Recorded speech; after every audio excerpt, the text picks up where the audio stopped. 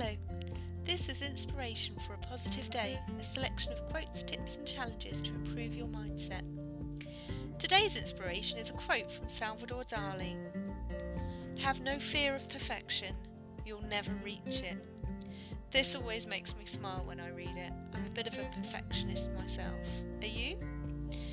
Perfectionism is actually, I believe, a form of procrastination, where you get so stuck that you do nothing, or you do everything but the thing you should be doing. The truth is, doing something is always better than doing nothing, even if that something isn't as perfect as you want it to be. Get it out there, get some feedback, or just get it out there, even if the feedback doesn't come. And it will always be better than doing nothing. We have to get our heads around the difference between being good enough and being perfect. Nothing is ever perfect. We can always improve.